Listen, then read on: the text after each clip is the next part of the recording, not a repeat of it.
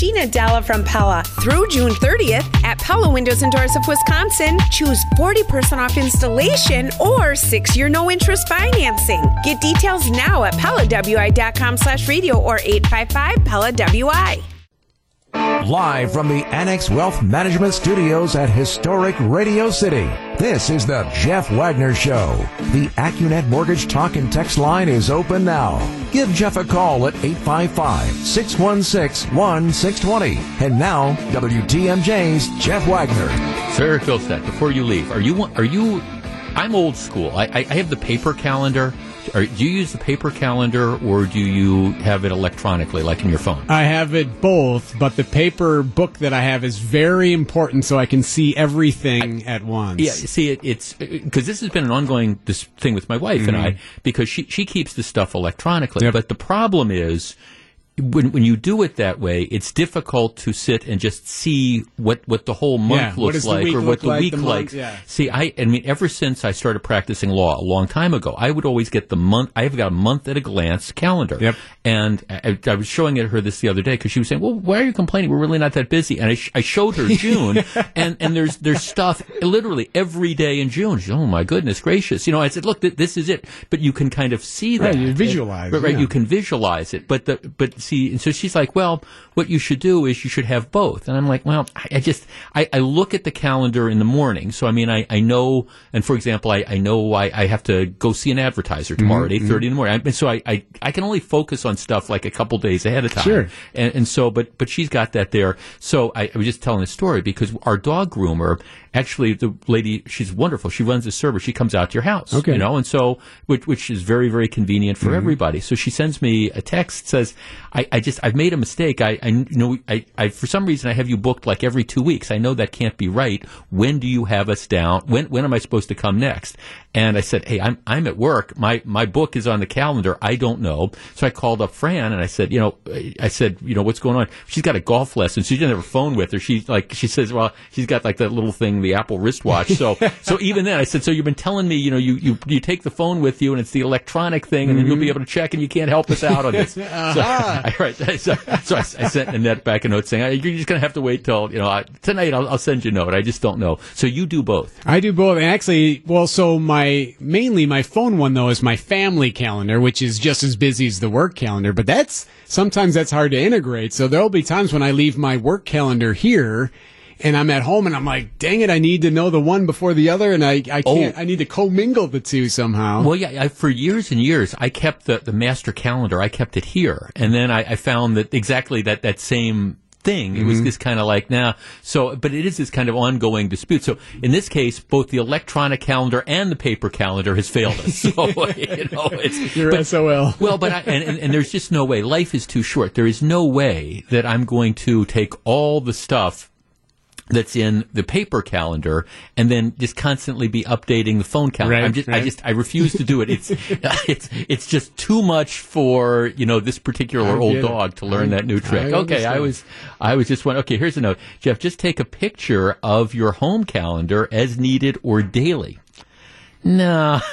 And then you're zooming in on it. Right now, it's just, I mean, I know what I'm supposed to do today. So at the end, I know where I'm supposed to be at 3:50 tonight. I know what's going on for dinner. But unfortunately, the gal who, cuts shots, she's going to have to wait a little bit for me to tell her. What I've discovered here in recent 21st century working world is that I do need to put on my Outlook calendar here at work, which is another digital calendar. Right. I need to put some of my personal stuff on there. Otherwise, all of a sudden, I'll be booked for a meeting that I didn't know I had to attend. I'm like, well, shoot, I got to make sure I put that doctor's appointment there, or that dentist thing that I got to take the kid to. If I don't put that on there, then all of a sudden I might be booked with someone here, and I'm like, no. It's not clear. It's just you're trying to indicate. Here's a couple other pictures. Jeff, take a photo of the calendar, keep a separate folder under the photo option. But the problem with that is I'm constantly putting new stuff on the calendar. Like this morning, I made arrangements. I booked stuff for like next Friday. These different type of things. So I mean, that would mean I have to constantly keep updating. Right? It's just life is too simple. Life is just it's not simple enough. Note that you can have multiple online calendars for diverse events and view any and all remotely. It's on my desk. It's just paper. It's already downloaded. Right, it's right there. It's right there. And there's, unfortunately, while it's a very legitimate question, she's just going to have to wait till find out when she's on the schedule next. Okay, thank you. I'm just sort of, again, I'm an old dog who can in fact learn certain new tricks, but I think I'm sticking with my paper calendar. I am used to that. Hey, if you follow me on Twitter, at Jeff Wagner 620. Sent out a couple different tweets yesterday. One was kind of cool. One is a family thing. My grandson, who runs junior varsity track for Sussex Hamilton, we were at the track meet yesterday and waited a couple hours to watch him run, but we did. So there's put a picture of my wife and I and my stepdaughter and just a couple of our dear friends up there as well, along with Cash. It was kind of fun to be there. I tell you, I gained added respect for these track officials. I mean, this was a meet, and there were like 7 or 8 or 9 different teams that were there. It was amazing how much stuff was going on and how the officials were keeping it organized and keeping it flowing. It was wonderful. Also have a tweet about the Bucks. Now, I went to the track meet and then went out to dinner, and so I listened to the Bucks game and heard the end of the game on the radio on WTMJ. I had taped it, and it was kind of interesting because I was just listening to the commentary that we were getting from from the announcers, and I went back and then I just watched part of the fourth quarter to understand where the commentary was coming from, and it's responded. Here's my tweet. It was a big win for the Bucks, but may I respectfully make 2 observations. One, in the NBA, you are allowed to pass the ball to a teammate for a better shot. I was listening to it, and Ted Davis, who's an employee of the Bucks, Ted Davis kept saying, they're not passing the ball. All they're doing is dribbling and jacking up shots, which is kind of like what happens when I used to go to my nephew when he was 5th grade, his basketball team, where they were all shameless chuckers. If they got the rebound, they were running down, they were shooting the ball. I mean, you would almost think that somebody would want to explain to the Bucks that, you can pass the ball, and you might find a teammate who's open, and that team might be able to get a better shot. So I passed that on, and my second observation was that my 15-year-old nephew, Alex, shoots 3-pointers better than Giannis does, and Alex needs work. Here's the best analogy I could give you. All right. Let us say that I became fascinated with the idea of UFOs and alien life forms. Fascinated to the point that I decided that every day between noon and 1 o'clock, we were going to have the UFO hour on the Jeff Wagner Show, and we were only going to talk about UFOs and people who claim to have met alien life forms. And so, we did that over and over again. And after, I can tell you predictably what would have happened, is after about a week or so, I would have gotten whistled into the general manager's office at the end of the hall. And I went into radio to avoid meetings. So it would be a meeting, and I can just imagine the conversation. It would be, look, Jeff, we appreciate all your contributions to WTMJ over the last 20 plus years, and we know ratings are good, we know revenue is good, we know you win these different recognitions and stuff, but this UFO hour, don't you realize that, all right, all you're doing is attracting kooks, and nobody's listening, and we're hearing from sponsors who don't want to be associated with something that's, even if the other 2 hours are great, they don't want to be associated with somebody spending an hour a day talking about alien life forms. What are you doing? Stop doing it. Now, that would be the conversation we would have. Jeff, we don't want to tell you how to program the show, but, you can't do the UFO hour every day because you don't know anything about UFOs, and it sounds kooky, and it's not working. All right. Now, that would be a reasonable response from the general manager, and it would be a predictable response, which makes me wonder why Coach Bud doesn't pull Giannis in and say, Giannis, you are an outstanding player. You are one of the best players in the league. You are vital to this team. You are an outstanding player, but you can't shoot 3-pointers. Why do you keep doing this? Don't shoot 3-pointers because you can't make 3-pointers. And you are costing our team possessions after possession after possession. So just like I would expect to get whistled in and told, don't do the UFO hour every day, I think this is one where if Coach Bud wants to keep his job, because I think if the Bucks don't win this series, he's probably going to be on the way out. You really, he needs to call the team in, number one, and say, hey, pass the ball, guys. There's nothing wrong with finding an open man. And secondly, Giannis, we love you, but stop jacking up 3-pointers until you figure out how you can make them. Just saying. When we come back, let's talk about a decision the Navy has made, and then we're going to be talking about the trolley. Stick around. This is Jeff Wagner on WTMJ. And for anybody who thinks I'm being too hard on Giannis, who is a great player, great addition, but he can't shoot 3-point shots. Okay, he is 4 of 32 from the 3-point range in 7 playoff games. 4 of 32. Like I say, my 14-year-old nephew can go 4 of 32. And most of us can go 4 of 32. But for a lot of us, we're going to be told to stop shooting before that. 4 of 32. He was 1 of 8 yesterday. You can do that, I guess, when it's a Tuesday night in January and you're playing, the Indiana Pacers, and it doesn't matter whether you win or lose. But when you're in when you're in the second round of the NBA playoffs and you're playing a team that is arguably as good as you, maybe on paper better than you because they've got 2 more wins over the regular season, you can't just throw away possession after possession by jacking up 3-pointers if you can't make them. All right, that's enough of that. All right, here's the story. It is still very, very cool and a huge credit to be appointed to a service academy, to get nominated to go to West Point or the Naval Academy in Annapolis or the Air Force Academy. It is a big deal. In exchange for free tuition at the Naval Academy or at West Point or whatever, the deal is that you agree that you are going to make a 5-year commitment to the U.S. military. And now that commitment can always be waived, but that's the deal, and that's the understanding. Once you graduate, you're going to serve our country for X number of years. Occasionally, what will happen is you will have somebody who plays athletics, and they're really good, and they have an opportunity for a pro career. And on occasions, doesn't happen very often, you can apply to, if it's the Naval Academy, the Secretary of the Navy, and you can ask for a waiver saying, gee, I'd like to defer my military commitment until after my pro career is over. And sometimes it gets granted. Most of the times it doesn't.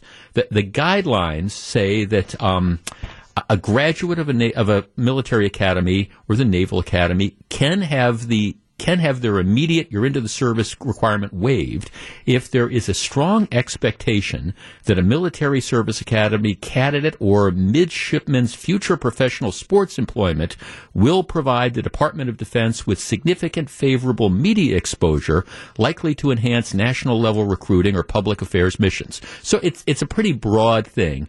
It is not granted very often. Occasionally it is. Which brings me to the story of Cameron Kinley. Cameron Kinley is a defensive back who just graduated from the U.S. Naval Academy. So he's due to go into full-time service. He was the captain of the football team, and he was also the first football player to be a class president since 1991. Okay, so very accomplished guy. He was not drafted in the NFL draft. So he wasn't selected in the draft. He is scheduled to begin his military service on June 28th. All right. Well, what happens is, even though he's not selected in the draft, he gets an offer for a free agent contract with the Tampa Bay football team. They say, hey, teams bring in all sorts of football players, because they've got 90-man rosters in the spring, and most of the people that come in as free agents really don't have long careers in the NFL, but it's not impossible. I mean, every once in a while, lightning strikes. So anyhow, he's due to begin his full-time military service. So he gets an offer of a contract from the Tampa Bay Buccaneers, who didn't draft him, but they say, come on in, we'll give you a free agent contract, and you can try out at during the summer.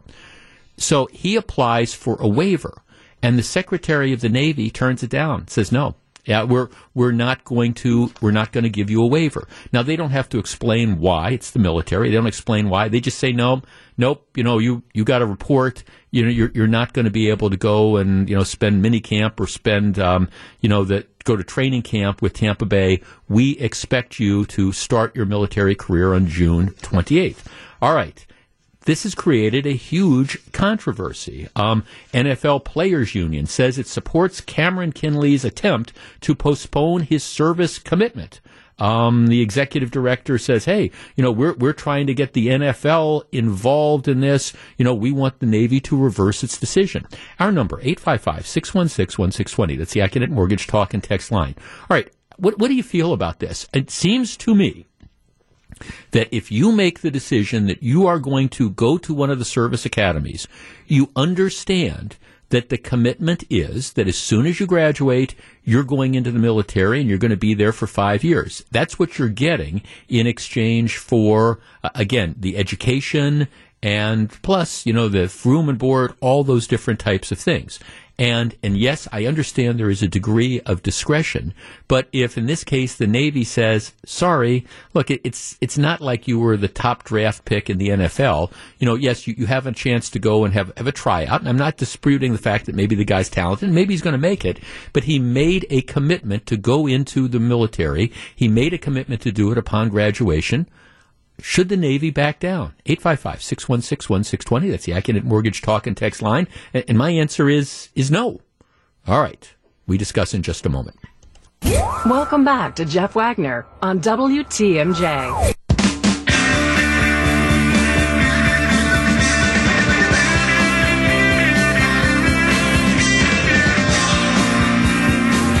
Eight 855-616-1620. That's the AccuNet Mortgage Talk and Text line. Right. For some people who have like those institutional memories and are saying, wait, haven't there been some, people who went on to very successful pro careers who were in the military, came out of the military academies? Yeah. For example, Roger Staubach, remember the great cowboy quarterback? Yeah, he was at the Naval Academy. He served in the Navy and then took up his professional football career after he got out of the Navy. There's other examples of that as well. David Robinson, the all-star, all-pro, Hall of Fame basketball player who played most of his career with the San Antonio Spurs. He same thing. He was in the military first. He honored his commitment. And so now you have this player who, again, he might go on to have a very, very successful pro career, but was undrafted. Team gives him a free agent contract, and he now wants out. Military says, no, I'm sorry, I have no sympathy with the guy. This is Jeff Wagner on WTMJ.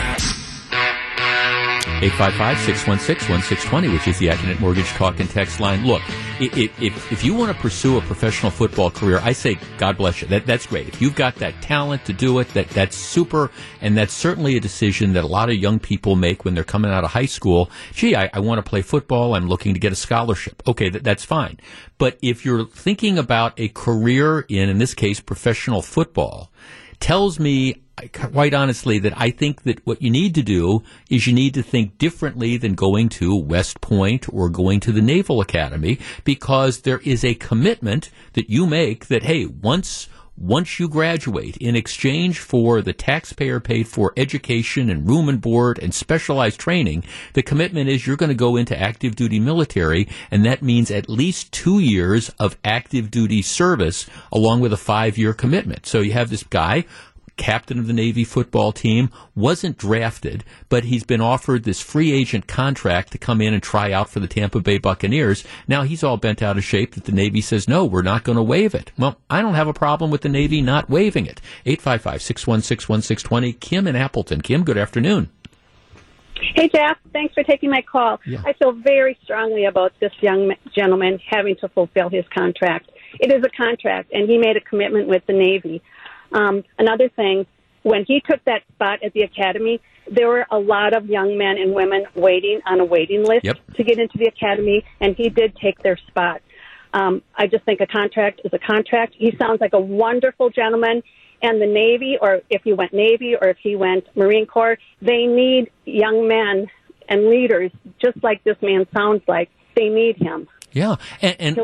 He'll be a great leader. And nobody is saying that at some point in time in his life that he can't play professional football. But, I mean, he signed up and he knew that he had a commitment that at least 2 years of active duty, I think it's overall 5 years, but 2 years of active duty. So you do the 2 years, you stay in training, then you come back and, worst case scenario, you try out for the Tampa Bay team or the Packers or whatever. But, yeah, I think you have to I don't think it's unreasonable to say in exchange for what he's been given, you put your active duty service career on, your active pursuit of professional football on hold for 2 years. You signed up for that.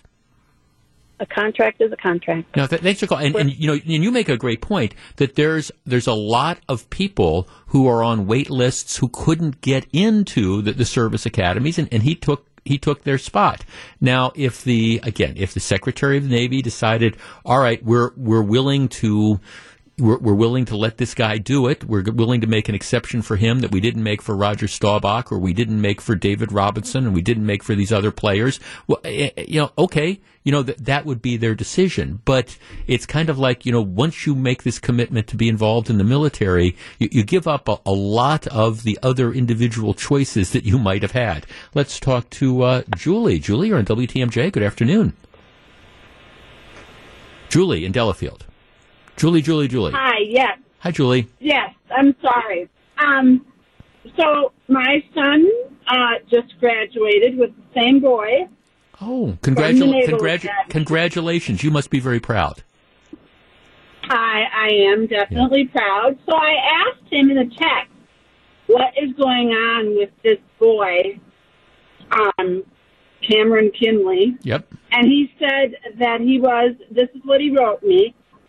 He said he was a class president football player who got drafted by the NFL, but cannot go even though the other service academies are letting their athletes go under these circumstances. So he's kind of on the kids' side of, like, apparently West Point and the Air Force Academy, I don't know, have let somebody go to the NFL or NBA or whatever it is, and he's on on Cameron's side of the issue. What do you think? Well, what do I think? I think that I think I agree with you to the extent that, they made a commitment. I know my son made a commitment. He certainly wasn't a football player or anything like that. And he's doing his 5 years of service. And you spoke about people like Roger Staubach, Robinson, these exceptional players. I don't think that this Cameron Kinley, in a sense, was maybe an exceptional player. Right. And maybe he should fulfill his, his contract. They have to sign that contract at the beginning of their third year, okay? It's, it's called the 2 for 7. You've already gotten 2 years of education. You're getting 2 more years of education plus 5 years of service. Right. So they have to make that decision back then, that's what they're going to do. Yep. No, thanks for calling, Julian. By the way, congratulations again. I'm sure you're very proud of your son. And the only correction I would make to what your son said is, my understanding is, and I'm correct, is Cameron Kinley was not drafted. So this isn't like, and I don't know that changes the dynamic any, but it's not like he was a first or second round draft pick. He was offered a contract after the NFL does its 7 rounds of draft. There's all sorts of other players who want to try out for the team. He was offered to come in as an undrafted free agent, and we'll give you a tryout, and maybe he makes it. I mean, again, there are undrafted free agents that play in the NFL. It's not the easiest way to get there, and maybe he'll turn out to be this great player. But he was an undrafted player. I guess I look at this though, and I'm sort of with you. I mean, this is the statement of the military that the Pentagon chief said, look, our military academies exist to develop future officers who enhance the readiness of our military services. Graduates enjoy the extraordinary benefit of a military academy education at a taxpayer expense. Therefore, upon graduation, officers will serve as military officers for their minimum commitment of 2 years. And I understand we talk about the 5-year commitment. My understanding is it's at least it's a minimum of 2 years on active duty, and then maybe you could go off it. But regardless, he doesn't, whether it's 2 years or the full 5 years before you could, be allowed to pursue a career while you're not on active duty. Regardless of what that is, he doesn't want to do any of it. And I guess I look at this, and he wants to delay it.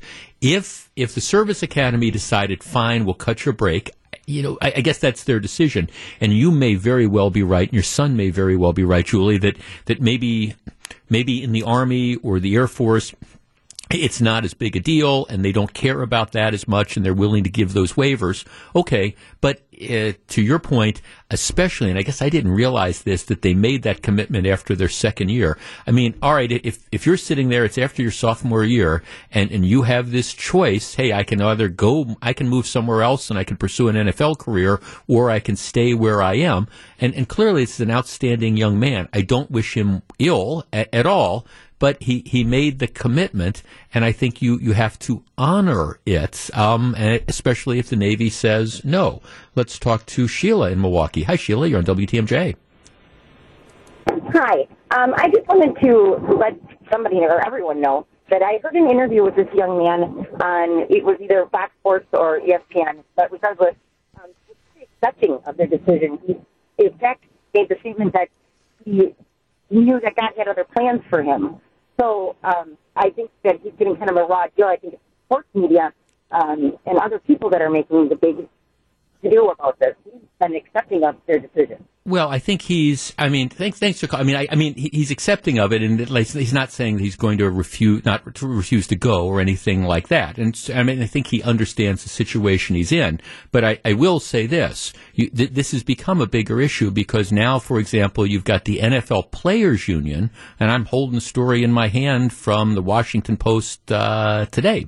It's talking about how the union is now wading in. They're trying to get the NFL. They're trying to reach out to the NFL commissioner and get them to wade in and try to put pressure on the Navy to rescind its particular policy. And I guess the bigger point is, beyond this young man, if in fact you're going to have agents and sports teams and unions that are going to try to leverage the military every time you have an athlete that the pro leagues think might have some potential, I mean, what exactly is that going to mean? So, I mean, I'm not disputing the fact that this is a fine young man. Sounds like he is. He's a class president at Navy. He was a successful football player, and I wish him the best. I'm just saying that I think the idea of trying to pressure the Secretary of the Navy to try to reverse his decision is wrong, and I think he should go. It's that simple. Back with more in just a minute. Jeff Wagner on WTMJ.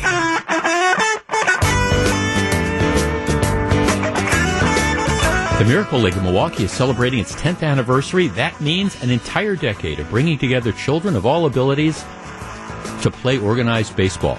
The Miracle League believes everyone deserves the chance to play our national pastime, but they cannot do it without the support of the community, and that's where you come in. This is the final week of our campaign. This is the final day of our campaign. find out how you can support this great local organization, go to WTMJ.com/cares or text the word CARES to 855-616-1620. WTMJ Cares, sponsored by Gruber Law Offices. One call, that's all. This next story, I guess the lead to it is, how desperate do you have to be to go through this humiliation? And I guess I hope I am never so desperate for something that I have to do what happened just yesterday. Jeffrey Toobin. Now, if you don't know who Jeffrey Toobin was, he was the chief legal analyst for CNN for a number of years. He was also worked for the New Yorker magazine. All right. Jeffrey Toobin had been involved, by the way, in a sex scandal before all this. But if you will remember, Jeffrey Toobin was the guy in October of 2020 who was on one of these Zoom calls. You know, in the pandemic, everybody's in a Zoom call. And it's October of 2020. It's before the election. And he's on this Zoom call with a whole bunch of other writers and bigwigs for New Yorker magazine. Now, this is before the 2020 election, and they're doing like their election coverage simulation and things like that. So he's wherever he is. And for reasons that still pass understanding, in the middle of this Zoom call, Jeffrey Toobin decides to pleasure himself. Now, Jeffrey Toobin does not think that he is apparently on camera while he starts pleasuring himself. But he is. And so Jeffrey Toobin is pleasuring himself in the middle of this call, and all these people can watch this. All right, so then it becomes public that he did this. Now, he's 60 years old, okay? At some point in time, you do want to say, hey, Peter Pan, grow up. But, you know, but at the age of 30, you would think you would know better than to do this when you're on a call. You would think at the age of 15, you would know better to do this. But so he does this. There's a 3-week investigation. The New Yorker magazine comes out and says that he's fired. You know, he's fired for doing this. And CNN suspends him. Well, CNN has made the decision to bring him back, and he will continue as an analyst of legal affairs on CNN. So yesterday afternoon, they brought him back, and it was his return. And it's one of these kind of painful, awkward YouTube moments where the CNN anchor, Alison Camerata, says, well, you know, I feel like we should address what happened in the months since we've seen you. To quote Jay Leno, what the hell were you thinking? And he then says, well, it was deeply moronic, my conduct, and indefensible. I didn't think other people could see me. Okay. All right. He says, I'm really sorry. I'm sorry for my wife, my family. I'm sorry to the people in the Zoom call. I'm sorry to the people at the New Yorker. I'm sorry to my still colleagues at CNN, et cetera, et cetera. Okay. So, and it's this kind of cringe-worthy thing that's out there, making you wonder, all right, what does this guy have on CNN that they would bring him back? I mean, seriously, first of all, how desperately do you need to be on television if you're Jeffrey Toobin that, you know, you're going to try to resurrect your career after this? Because I guarantee you, from this moment on, anytime anyone who knows this story sees Jeffrey Toobin on CNN, you're not going to be listening to whatever comments he wants to offer and whoever he wants to trash or whatever. You're going to be thinking, this was the guy who was doing that on the Zoom call. How are we supposed to take anything he says seriously? So every time he appears on television, he's setting himself up for public humiliation.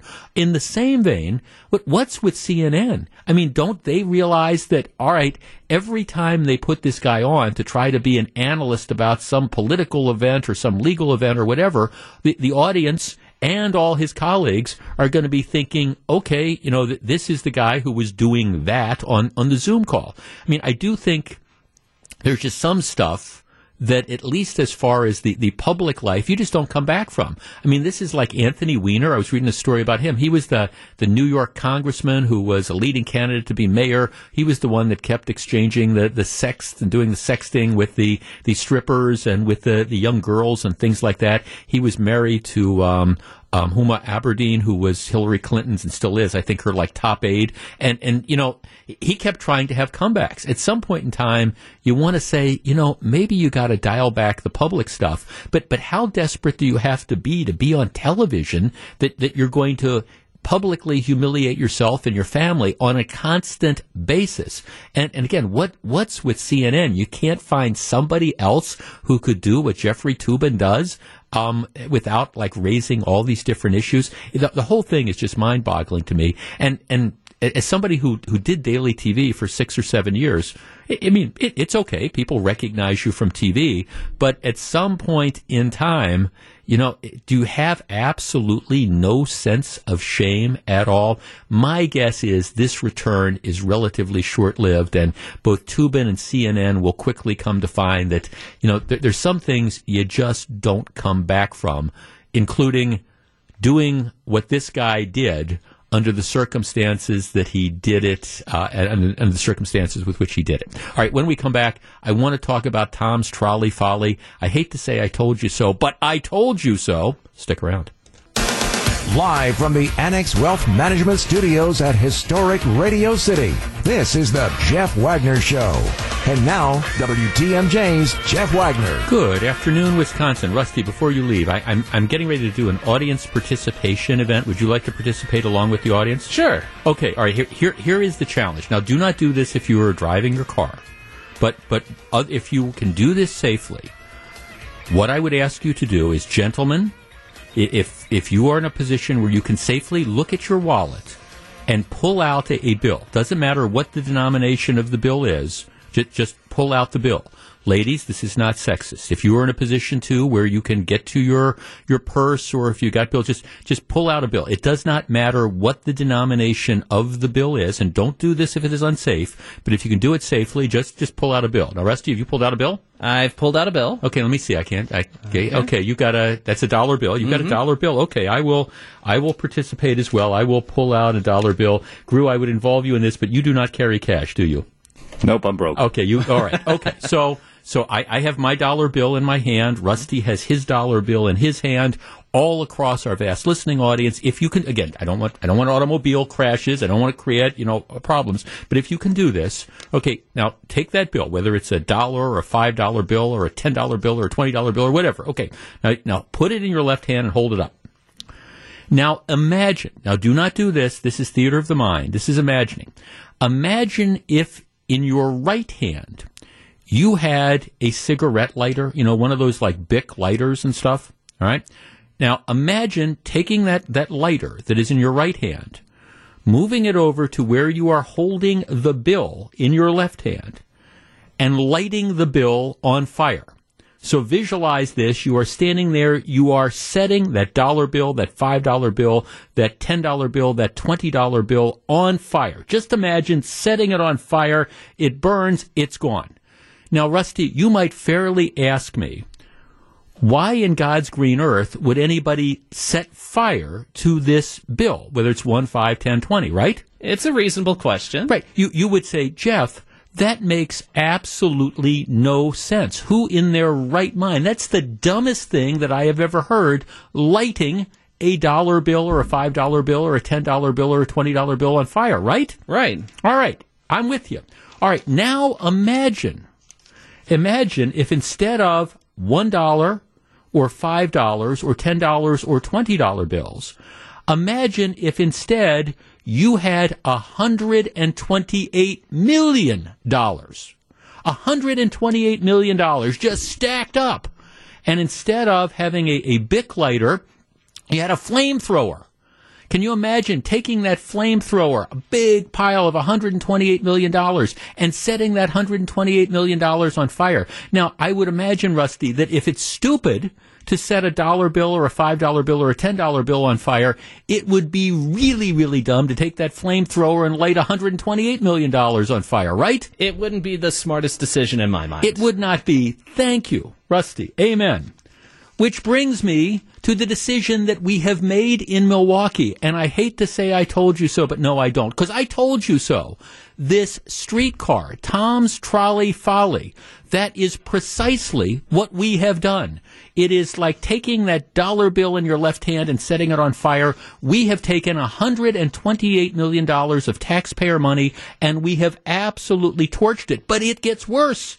Because not only have we set $128 million on fire, but now it turns out we are going to have to go to taxpayers and take $3 million more every year and bring it into where the toxic waste dump has been created by lighting the $128 million on fire. We're going to have to throw $3 million more to fill up the scorched earth that has been created by the $128 million flamethrower event. And we're going to have to put $3 million a year in just to cover up the debris and the environmental hazard that we have caused. Think I am being too harsh? I am not. I will explain and we will discuss in just a moment. Jeff Wagner on WTMJ. Okay, we have set the tone.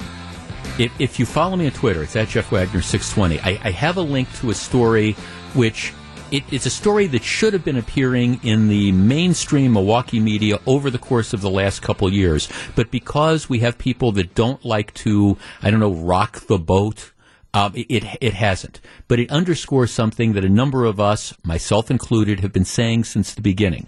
It's from Fox 6, their investigative report, give them credit.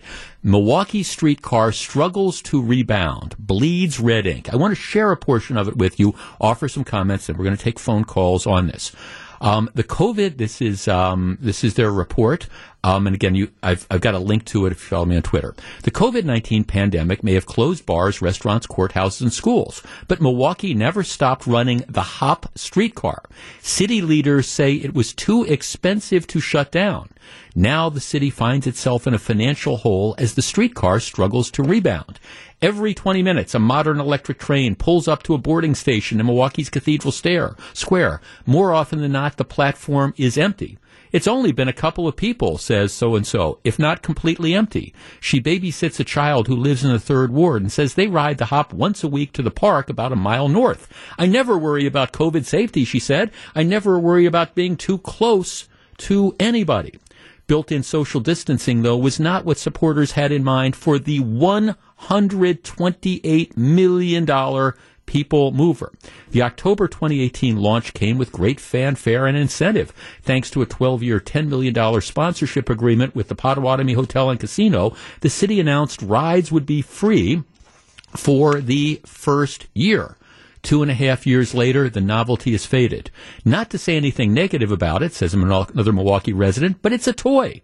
The city still isn't charging a fare to ride the streetcar, and the HOP is running a $3 million annual deficit. If people would just look at the numbers, the cost of ridership, I think it's an easy conclusion to say this is a boondoggle, says my friend Mike Nichols, who's the president of the Badger Institute. Who's paying for it, he asked rhetorically. Taxpayers in every way.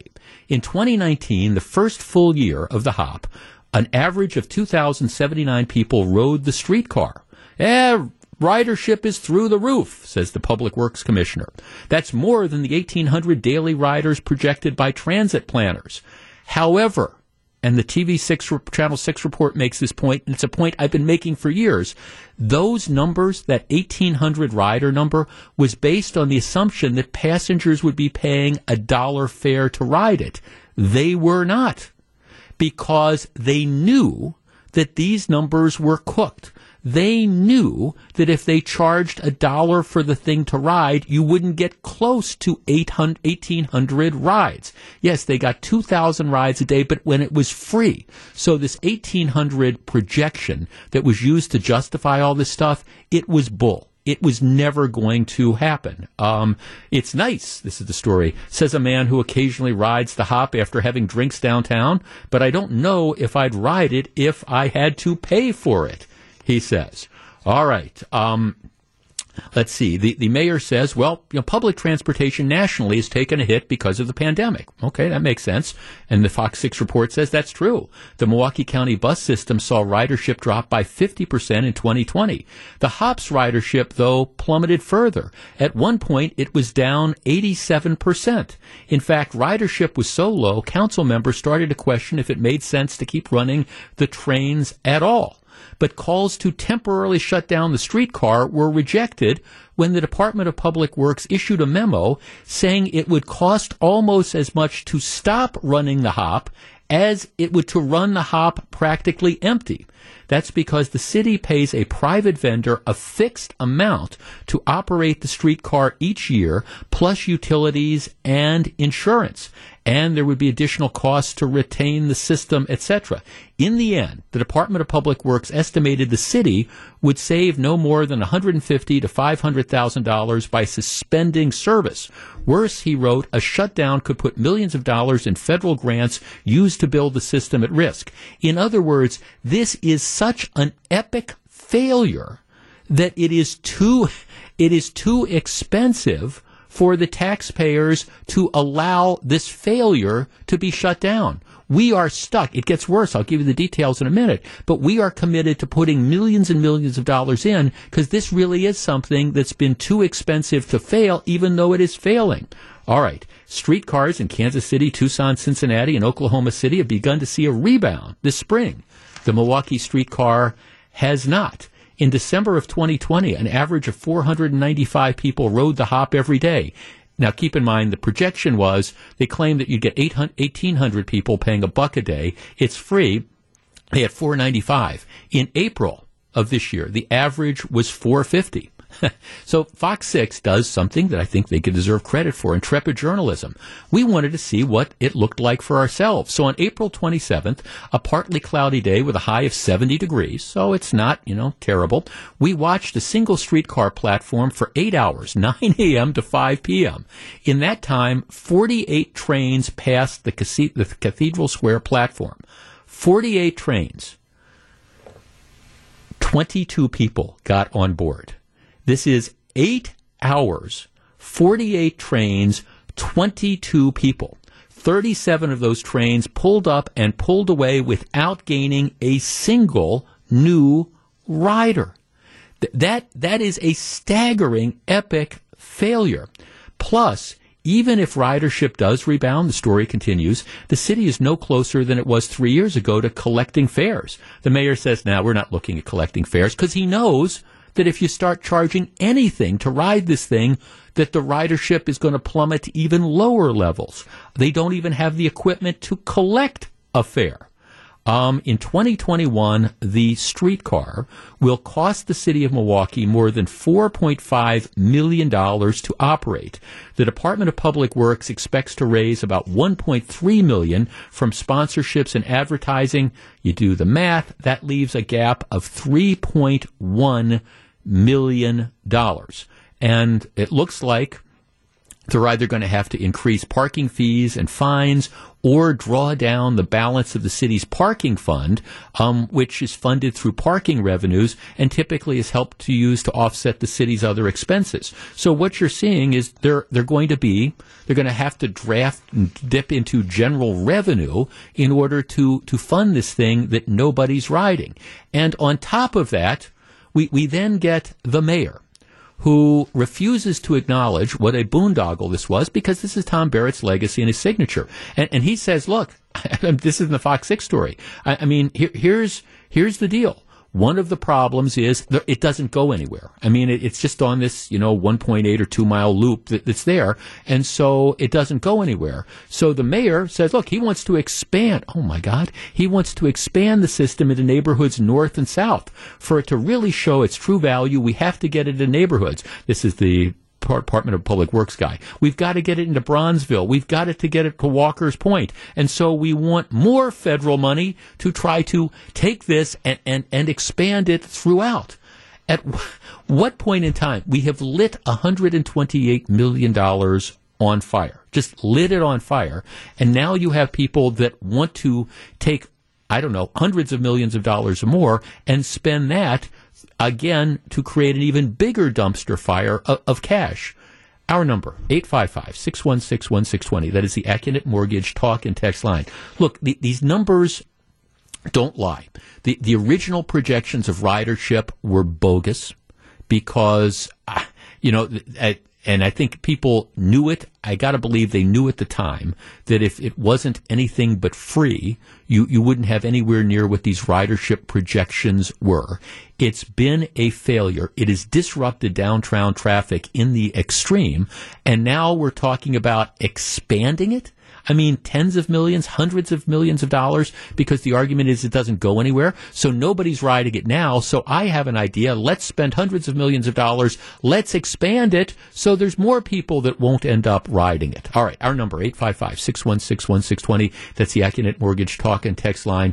If it's true that taxpayers are now going to have to kick in over $3 million a year to subsidize this operation, at what point in time do we just pick up stakes and say, look, even if we've got to pay money back to the federal government, we can't keep throwing good money after bad. We discuss 799-1620, 855-616-1620. That is the Accunet Mortgage talk and text line. Back to discuss in just a moment.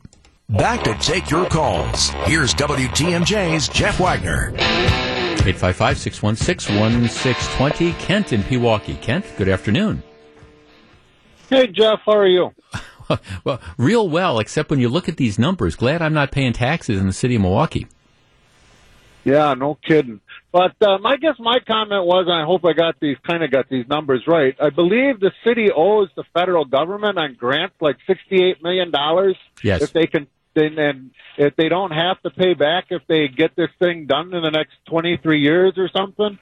So at this point, you're better off to take that train and scrap it and pull the tracks up and throw the whole thing away and just pay off the $68 million and be done with it. Well, right, or thanks, or try. You see, you're exactly right. See, that's what the real trap of this is, because the way I understand it as well, because we took this federal money and like $60-some million to build this boondoggle, the commitment is you have to keep it. You have to keep operating it for the useful life, or else you potentially have to pay the federal government back. So that's why the taxpayers are committed to putting millions of dollars in every year. Because otherwise they're going to have to pay this money back. They're going to have to pay the lump sum back. If I were the Barrett administration, I would be negotiating with my buddy Joe Biden, seeing, hey, can I get a deal on this? Look, we tried this. This whole thing isn't working. You can blame the pandemic or whatever, and say, hey, can we get a deal on this? Because, we can't continue to go to the hard-pressed taxpayers of the city of Milwaukee when we're cutting police officers. We can't go and say we're going to take $3.1 million a year and dump it into trying to support this failing system. But that's not the approach they're taking. No, they're doubling, tripling, quadrupling down. Okay, it's not that we've just wasted $128 million of taxpayer money. We want hundreds and hundreds of millions of dollars more because we want to expand it. We want it to have to go other places that people won't ride it to.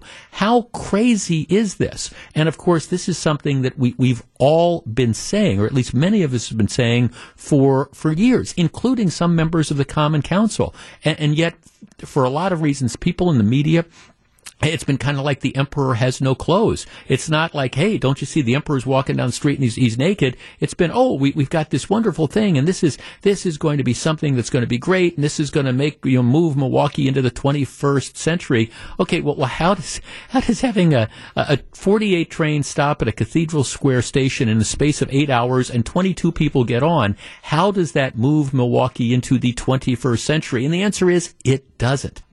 Welcome back to Jeff Wagner on WTMJ. It was so very apparent that the fact that the trolley was just going to be just such a failure. Remember, before they actually built the trolley, and by the way, if you tried to drive downtown in the areas where the trolley tracks are, I mean, what we've done is in exchange for like something that nobody rides or almost nobody rides. And if you charge money for people to ride it, like we were originally told was going to happen, pretty much almost nobody would ride the thing. But we've torn up the streets. You've got traffic congestion. You've got the interaction with cars and the empty street cars. It's just a complete and total mess. Back in the beginning, it was apparent what a failure this was going to be, because if you will remember that the city started during the summer with these rubber tire trolleys, and you could ride for free. And at least the rubber tire trolleys made sense to me, because, all right, maybe you've got, Summerfest is going on at the lakefront. So for the 11 days of Summerfest, now I know we're doing it over 3 weekends now, but all right, so people are going to be going down to the lakefront. So you haul out the rubber tire trolleys and you start shuttling people down to the lakefront. That made sense to me. But most of the year, people aren't going to be going down to the lakefront. Why in God's green earth are we spending however many millions of dollars we're spending to create this different streetcar extension that's going to go from the bus depot down to the lakefront when nobody's going to be going down there in November and December and January and February and March? I mean, if you really wanted to talk about improving transportation, you would have either taken this money and put it into expanding the bus system, instead of competing with the bus system, or again, this trolley system. But when they tried the trolleys, nobody was riding the rubber tire trolleys that at least gave you the flexibility of saying, okay,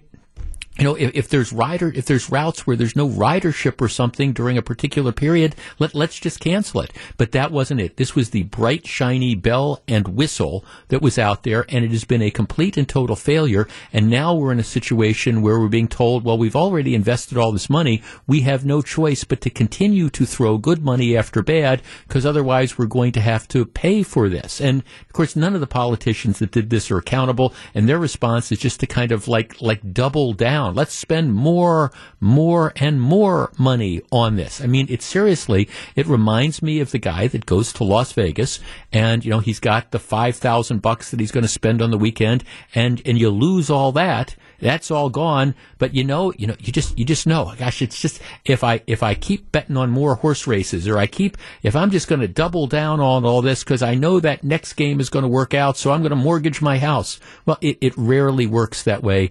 Why don't we just recognize that we've dug ourselves a huge hole, and instead of saying, let's continue to dig and use taxpayer money to do this, why don't we just fill in the hole and just kind of move away, saying, look, we tried this and it just flat out didn't work. But instead of that, that's not how we're operating, which brings me to the latest story. Now, as I just said, instead of spending all this money, $128 million, and like I say, they want to spend hundreds of millions of dollars more, I could see, putting money into the bus system, doing things like that. But we didn't do that. We decided we're going to go the light rail route. So now what we are doing with regard to the bus system, it's not as dumb as the trolley. So let me just say that the best thing I can say about this is, in my opinion, it's not as dumb as the trolley, but it is still an incredible waste of tens of millions of dollars. And I am talking about the construction of the bus rapid transit line. They broke ground on this yesterday.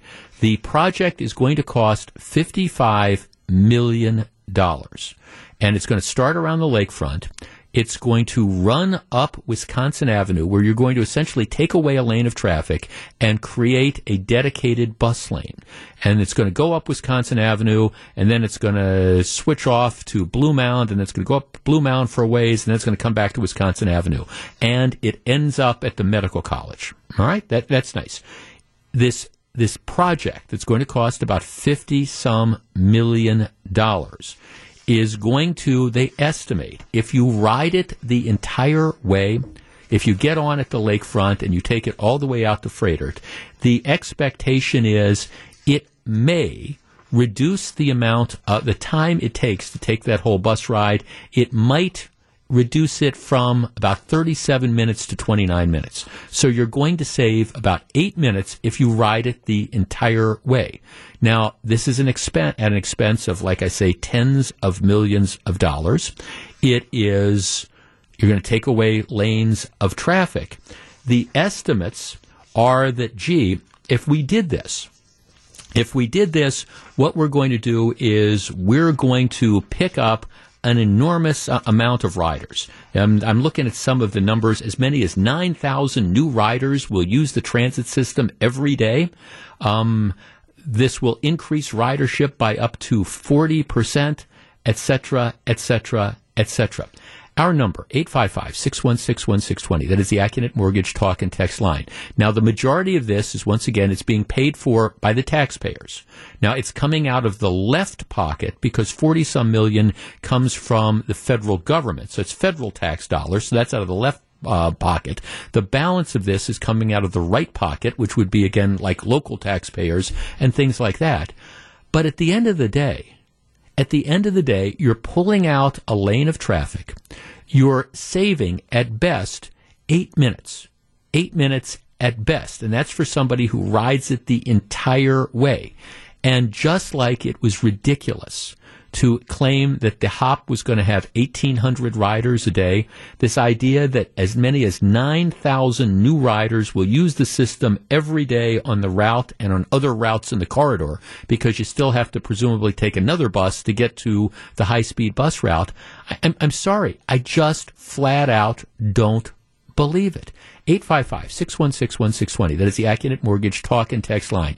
You could have accomplished the same thing for a fraction of the price, simply by, I don't know, giving the the buses on a couple of these, east-west routes, giving the bus drivers an advice where they could, alter the lights. So if they're coming up on a red light, they could hit this button and it stays green for a little bit longer so they can go through. You could have gotten almost the same amount of savings, and you wouldn't have time savings, and you wouldn't have had to spend millions of dollars, tens of millions of dollars. 855-616-1620. That's the Accunet Mortgage Talk and Text line. All right. Are enormous numbers of people going to ride this, or are we going to be looking at this 3 years from now, or whenever it gets started, the same way we're looking at the trolley right now? 855-616-1620. That's the Accunet Mortgage Talk and Text line. We discuss. You're listening to Jeff Wagner on WTMJ. 855-616-1620. Here's a text. Jeff, note that they claim 9,000 additional riders. That would use all of the available seats every trip on every bus for the entire operational hours. Well, that's not quite true, because they say the 9,000 riders are going to be people on the BRT and additionally on other bus lines as well. We'll get to that in a second, which obviously won't ever happen. I think it's much more likely this will only benefit a few hundred people a day at best, most of whom already don't drive their cars and already ride buses on that route. Absolutely. And see, this is what's so frustrating to me, that there's no critical analysis of this at all. I'm looking at one of these initial studies that's out there, and they claim that this service is going to benefit drivers by taking more than 6,700 cars off the road and reducing the amount of miles people drive by up to 17 million miles every year. Does nobody say to these people, what are you smoking? I mean, all right, look, I agree with the texter. Here's the bottom line. Yeah, if you already ride this route and you can save, 3 or 4 minutes, all right, that's great. You save 3 or 4 minutes out of your life. But is a savings of, at best, again, we're assuming lakefront out to the medical college, they're talking 7 minutes. All right, is that going to be something that all of a sudden says, gee, I can save 7 minutes, so I've never thought of riding the bus before, so now I'm going to jump on the bus? Well, of course not. That's not how people think. Plus, you've got to drive to get to the bus lines. So is somebody, let's take an example of somebody who, let's say you've got to go out to Freighter for an appointment, and you live in Shorewood. All right, so what are you going to do, assuming that you have a car? I mean, of course, if you don't have a car now, you're already on the bus system. So you pick up the bus in Shorewood, you take it down to wherever you would hook up with the line that already runs out Wisconsin Avenue, and you get on it. Okay, but if you've got a car, you've got an appointment that's out at Freighter. So what are you going to do? Are you going to say, okay, I'm going to continue to drive my car, or I can save 7 or 8 minutes, so I'm now going to leave my car parked in the garage. I'm going to wait for whatever my north-south bus is. I'm going to wait for that to come. I'm going to hop on that. I'm going to take it down to where I can get the high-speed bus line. I'm going to wait for that to come by, and I'm going to save 7 minutes. Well, by driving, you're probably out there 45 minutes earlier anyhow. But nobody critically analyzes these numbers at all. We just blindly say, oh, let's do this. Now, I appreciate there's folks out there that think that what this really is again, just a stalking horse for, again, light rail or expanding the trolley or whatever. We'll have the bus line. We'll already have this. So now let's see if we can get some other president to give us hundreds of millions of dollars more, and let's try to run the trolley system out to freighter or, whatever. Jeff, I don't think the Wisconsin Avenue bus rapid transit line makes any sense.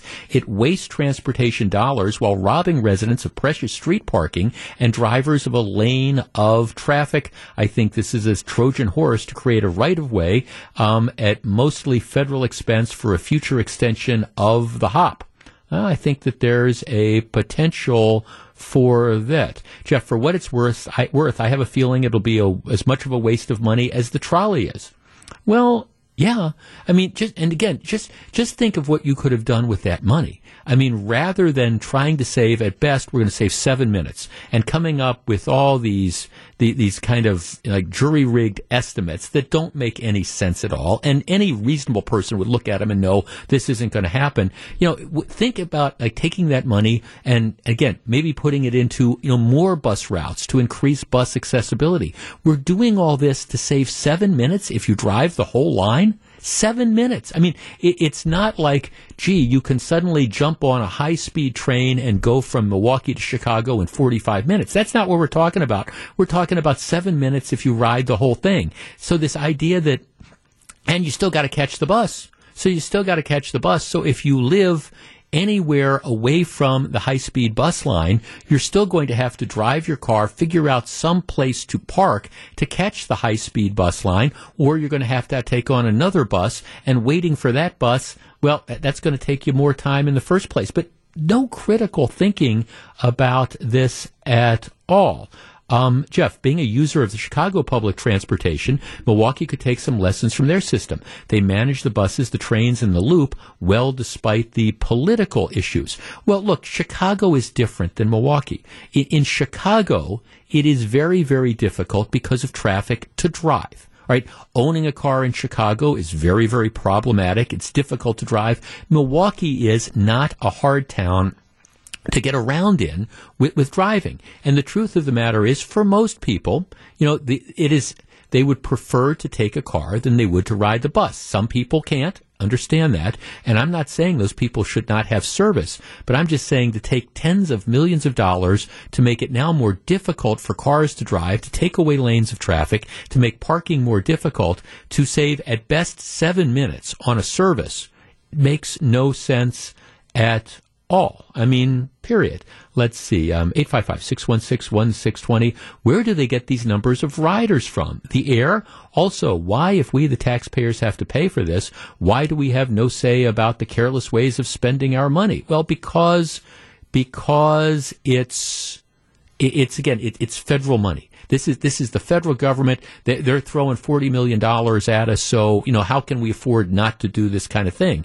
Well, all right, we've now seen the lesson with the HOP, where we took all this federal money, and despite the fact that it is a complete and total failure, we now can't get out of it because you'd have to pay the federal money back. So now you're going to have to come up with millions of dollars a year to continue to support it, millions of dollars a year, which could be used to hire police officers, could be used to improve roads, could be used for all sorts of things, but now we have to do it to keep the HOP running so you can have, I don't know, countless stops at the Cathedral Square thing where it turns into an air trolley where it's carrying nothing but air.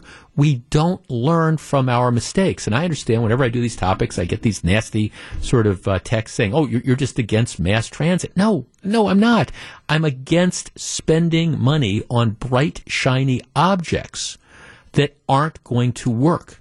I am against having some of these studies that are predetermined. We want to try to justify the stuff that makes sense, and having these numbers that are thrown out and no critical analysis of the numbers, whether it's the number of people that were going to ride the HOP if you had to pay $1 for it, or whether it's the number of cars that are going to be taken off the street, or the number of people, 9,000 new riders a day, merely because you've got a line that saves you 8 or 9 minutes to go from one end of the city to the other. I mean, 8 or 9 minutes. Maybe if it got you there in 5 minutes, but it doesn't. It's the difference between 29 minutes, a half hour, and 37 minutes. I mean, really, that's going to make you say, gee, I'm going to get out of my car and I'm going to drive and hop on this bus line because I'm going to save 7 minutes. Well, you lose most of that time by finding a place to park and then waiting for the bus.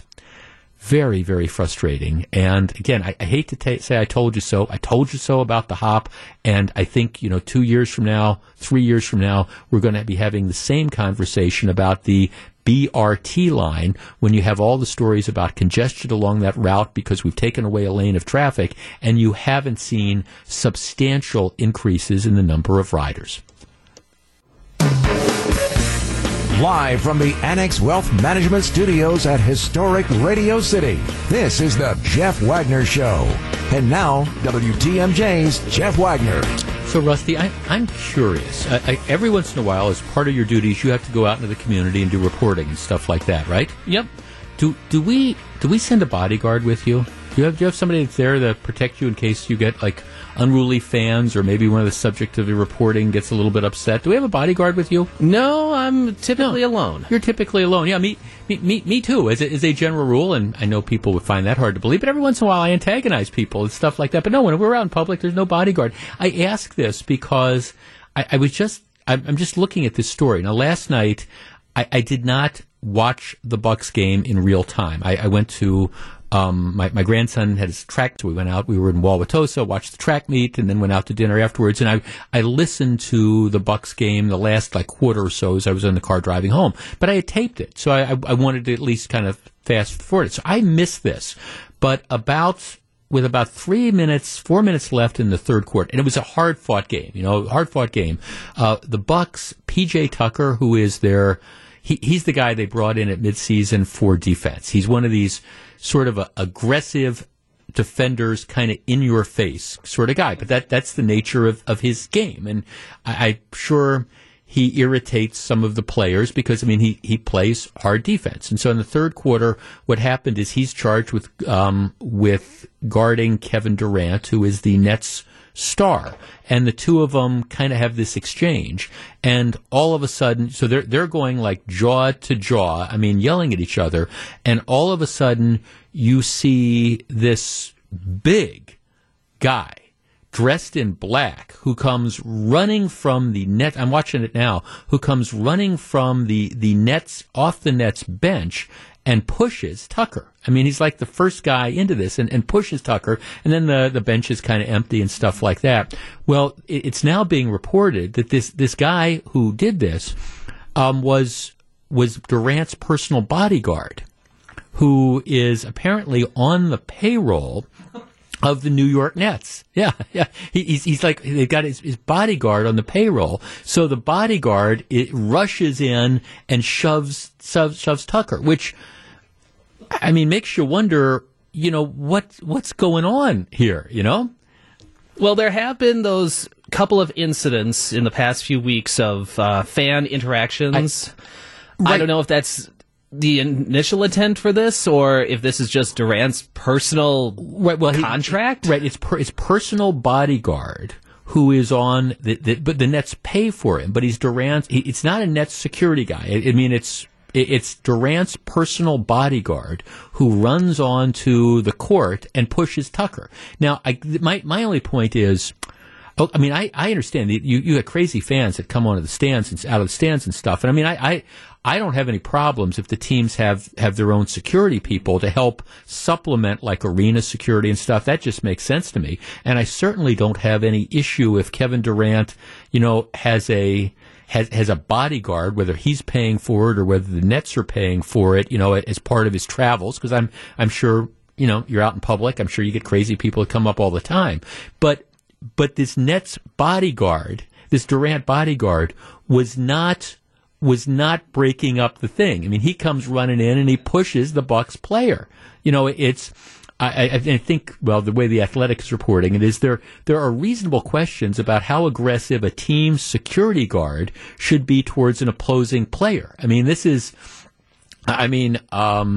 the security guard didn't, this is the way Athletics report, he didn't de-escalate the incident. He runs up and he just pushes Tucker and further enrages him, which is, you would think that the NBA would kind of take a look at this and maybe say, keep your security people on the floor, keep them on the bench when it's an altercation between players. But we're not sending you out with bodyguards, huh? No, I usually get along pretty well with people, so. Yeah, okay. So if you, all right. Well, I'm picturing that'll just be some YouTube video of you going like toe to toe with with somebody in connection with covering the streetcar or whatever that is. And I didn't like the way you guys are talking about this and stuff. No, nobody would do that to you. But it turns out. So if you happen to see that on TV, the big guy, and he's a mountain of a guy, the guy who comes in and pushes the Bucks player, he was Kevin Durant's bodyguard on the Nets payroll. This series is going to get interesting. I think it's going to be interesting. The Bucks got to figure out how to make Giannis stop jacking up 3-point shots that he can't hit, and maybe figure out if they pass the ball to open players to take open shots, the chances are better of them winning. But I digress. All right, one of the best financial investments I made in my life was when I bought my first house. And I've only really owned. Around here, I've bought a house in 1988 and then, sold it a couple of years ago and now have the place where I live in now. So, but I knew all along that, it didn't make sense to me to continue to pay rent. I wanted to buy the house, and I bought a house in 1988 and, sold it for a lot more money than 30 years later, sold it for, a lot more money than I paid for it. Now, you had to put in money over the years and things like that, but I thought it was a great investment. It was. Sometimes it was frustrating. I lived in an older house. I am not handy, so I had to call plumbers. I had to call electricians. I had to call carpenters. I mean, I had all sorts of people on my speed dial for, knowing that, there was going to be stuff that went wrong, and there was always things that went wrong, and it wasn't as energy efficient as I would like, and the heating bills were high and the taxes were high. But nevertheless, I have never looked back. I loved that house. Just like I love the home that I am in now. So it was a great investment. So I no regrets at all. I bring this up because there's a recent survey that came out from an outfit called Bankrate. And what they do is they go out to millennials. This is my producer Gru's category. And they identify millennials who have purchased homes. And millennials in this case, it's people, they define them as age 25 to 40. All right. So they go to people 25 to 40 and they ask them, hey, do you have any regrets about buying a home? And interestingly enough, 64% of people aged 25 to 40 say, yeah, we regret buying the home. Now, it doesn't mean that they say that they would never have done it or if they had the chance to do it over again, but they say, yeah, we have regrets about this. In contrast, about a third of baby boomers aged 57 to 75 say no. They say that they have regrets. So what the survey found is the older the buyer, the less likely they were to have home buyer regret. And so when they try to break this down among the millennials, okay, what do you regret about this? And about 21% say, well, we had no idea that there was going to be the maintenance costs that were involved. We didn't realize that we were going to lose some flexibility because every month we were going to have to make that mortgage payment. We didn't realize how much the insurance payment was going to be. It didn't occur to us that refrigerators and dishwashers and washing machines wear out and they need to be replaced, et cetera, et cetera. So in essence, some of them are saying we just had no idea what these costs were going to be and what the maintenance were going to be. And yeah, we've got 2/3 almost, or 65%, say we've got significant regrets. Our number, 855-616-1620. That's the AccuNet Mortgage Talk and Text line. All right, if you are or have been a homeowner, I want to tee this up. Do you regret making that purchase? And in particular, if you are in that age range, the millennial age range, the 25 to 40, I would be particularly interested in talking to you. Do you, if you own a home, or you and the bank own a home, which is typically what happens. Do you regret making that home purchase? And if so, why? Is it because of unexpected expenses? Is it because, I'm tied down to the house now? Is it I'm mortgage rich but cash poor? 855-616-1620. That's the AccuNet Mortgage Talk and Text line. For me, even with the aggravations of homeownership, and believe me, there are some aggravations to homeownership, I've never had any regrets about buying houses. We discuss in just a minute. If you're on the line, please hold on. You're listening to Jeff Wagner on WTMJ.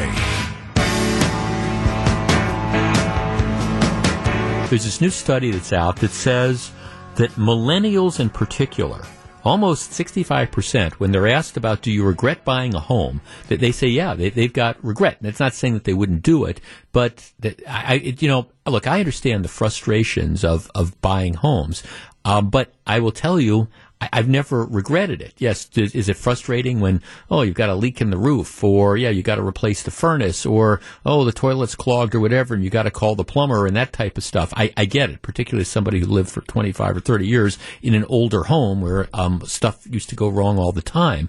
But I never regretted home ownership. Let's talk to Chris in Slinger. Hi, Chris. Hi, thanks for taking my call. What do you think? I love owning a home. I regret nothing about it.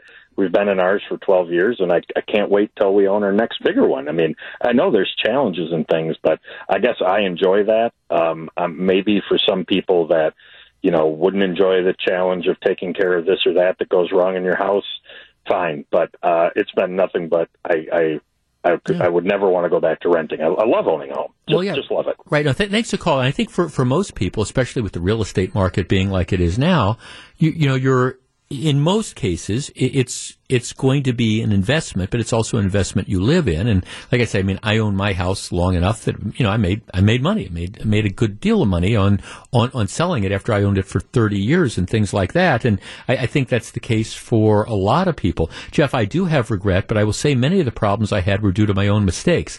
I bought in 2006 at the high in the market, and in the end, when my needs changed, I had to sell and I lost a lot. I know better now and try to not look at real estate as an investment, but rather a home to customize and enjoy as a place to live and raise a family. Jeff, I'm 65, no regrets buying my home. It is mine. It is my castle. Maintenance is just a part of life. Yeah, it is. Now, I think I fully confess one of the first couple of years when I was a home buyer, was I surprised at how much maintenance there was? Yeah, Jeff, but still, it's just, you got to live somewhere, don't you? Jeff, I've been a home owner since 1983 and have never regretted the decision. We currently live in our second home in Wauwatosa and could not afford to move. The apartments in Tosa are not affordable, even though they keep building more. Many young people don't want to deal with the work in maintaining it. Well, yeah, there is that element of it where you do have to do it. Jeff, I was home broke. I had a house, but no money to go on vacations or do anything social. Not everybody is meant to own a house. It's expensive, right? And I think I think sometimes that is a surprise to folks because you don't realize the costs, and sometimes I'm not sure lenders always do as good a job as they should at explaining that it's not just going to be that monthly mortgage payment that's going to be there. And then you're going to have the insurance costs. And then you are going to have the roof is going to go out or the furnace is going to need to be replaced or, you're going to have those different situations that are going to come out. And, oh, by the way, yeah, every year the municipality you live in is going to want, what are those things? Yeah, they're going to want the property taxes. Jeff, I'm 30 years old. My wife and I bought our first home 2 years ago. Our only regret is buying a house. I'm in this particular location, city of Milwaukee. Constant gunshots, car thefts, and the like have really soured my opinion of the city. Jeff, I'm 33 years old. I bought my second home last year, made a bunch of money on my first. Jeremy says, I have absolutely no regrets. Jeff, I'm 32 and I'm ashamed to be a millennial. I am very handy and work proudly on my home with my wife, who always helps me with what she can. I love fixing and changing our home to make it our own and giving it a greater resale value. Millennials are so awful to me. I hate being associated with lazy, parent-dependent people. All right, that just before you send me the text, that's not Jeff Wagner. That's one of our texters who says he's 32. I don't mean to be harsh about that. Jeff, we bought our first home without an inspection. Rookie mistake. A month after we moved in, it rained, the roof leaked, and the basement flooded. Yeah, there was, matter of fact, I had a topic on that point worked up that maybe we'll get to someday about with the real estate market being so hot nowadays and it being such a seller's market, people are so desperate to get into some houses that they're not only being willing to pay more than the asking price, but in some cases they're willing to waive the appraisal clause. The appraisal clause is something that says, that if the bank doesn't think it's worth what we're paying, we can get out. Well, okay, you waive the appraisal clause. That's not a big deal. All that means is you're going to have to come up with some more cash for the down payment. And as long as you've got the cash for the down payment, you're not in trouble. But other people are waiving the home inspection clause. And while I never lecture anybody on stuff, and I'm not a real estate lawyer, nor do I pretend to be one, there's no way in God's green earth that I would buy a house without having a home inspection done because, okay, the roof leaks, the basement floods, maybe you find out that there's mold or something in the wall, whatever. There's just so many possibilities of stuff that could go really, really wrong and dramatically affect the value of the home. No way would I make an offer, no matter how much I wanted a house. No way would I waive the inspection clause. Jeff, within the first 3 years of buying my home, I needed a new well, a new pump, and a furnace. Still, I have no regrets. Jeff, I've never regretted buying any of my 4 homes. One we built, the last is a condo. Younger buyers have no idea the homeowner responsibilities in a condo either. Yeah, well, there's that. Jeff, I'm 27 and my girlfriend and I bought a house a couple years ago. Best decision I ever made. I love the responsibilities and maintaining my property.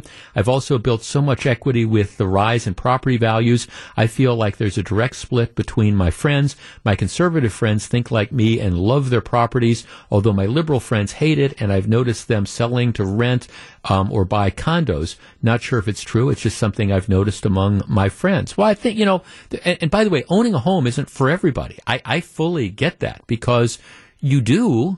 I mean, when we first bought our house, we stretched ourselves to the limit. I remember this. We didn't have furniture in the living room for about 4 or 5 years because, every dime we made, every extra dime we had went into the mortgage payments and trying to get on top of all that stuff. Now, eventually it worked out. We were lucky.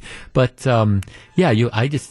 you will never not sell me on the value of home ownership, but you got to know what it's all about when you get into it or before you get into it. When we come back, we'll find out what Eric and Melissa have on their minds for Wisconsin's Afternoon News.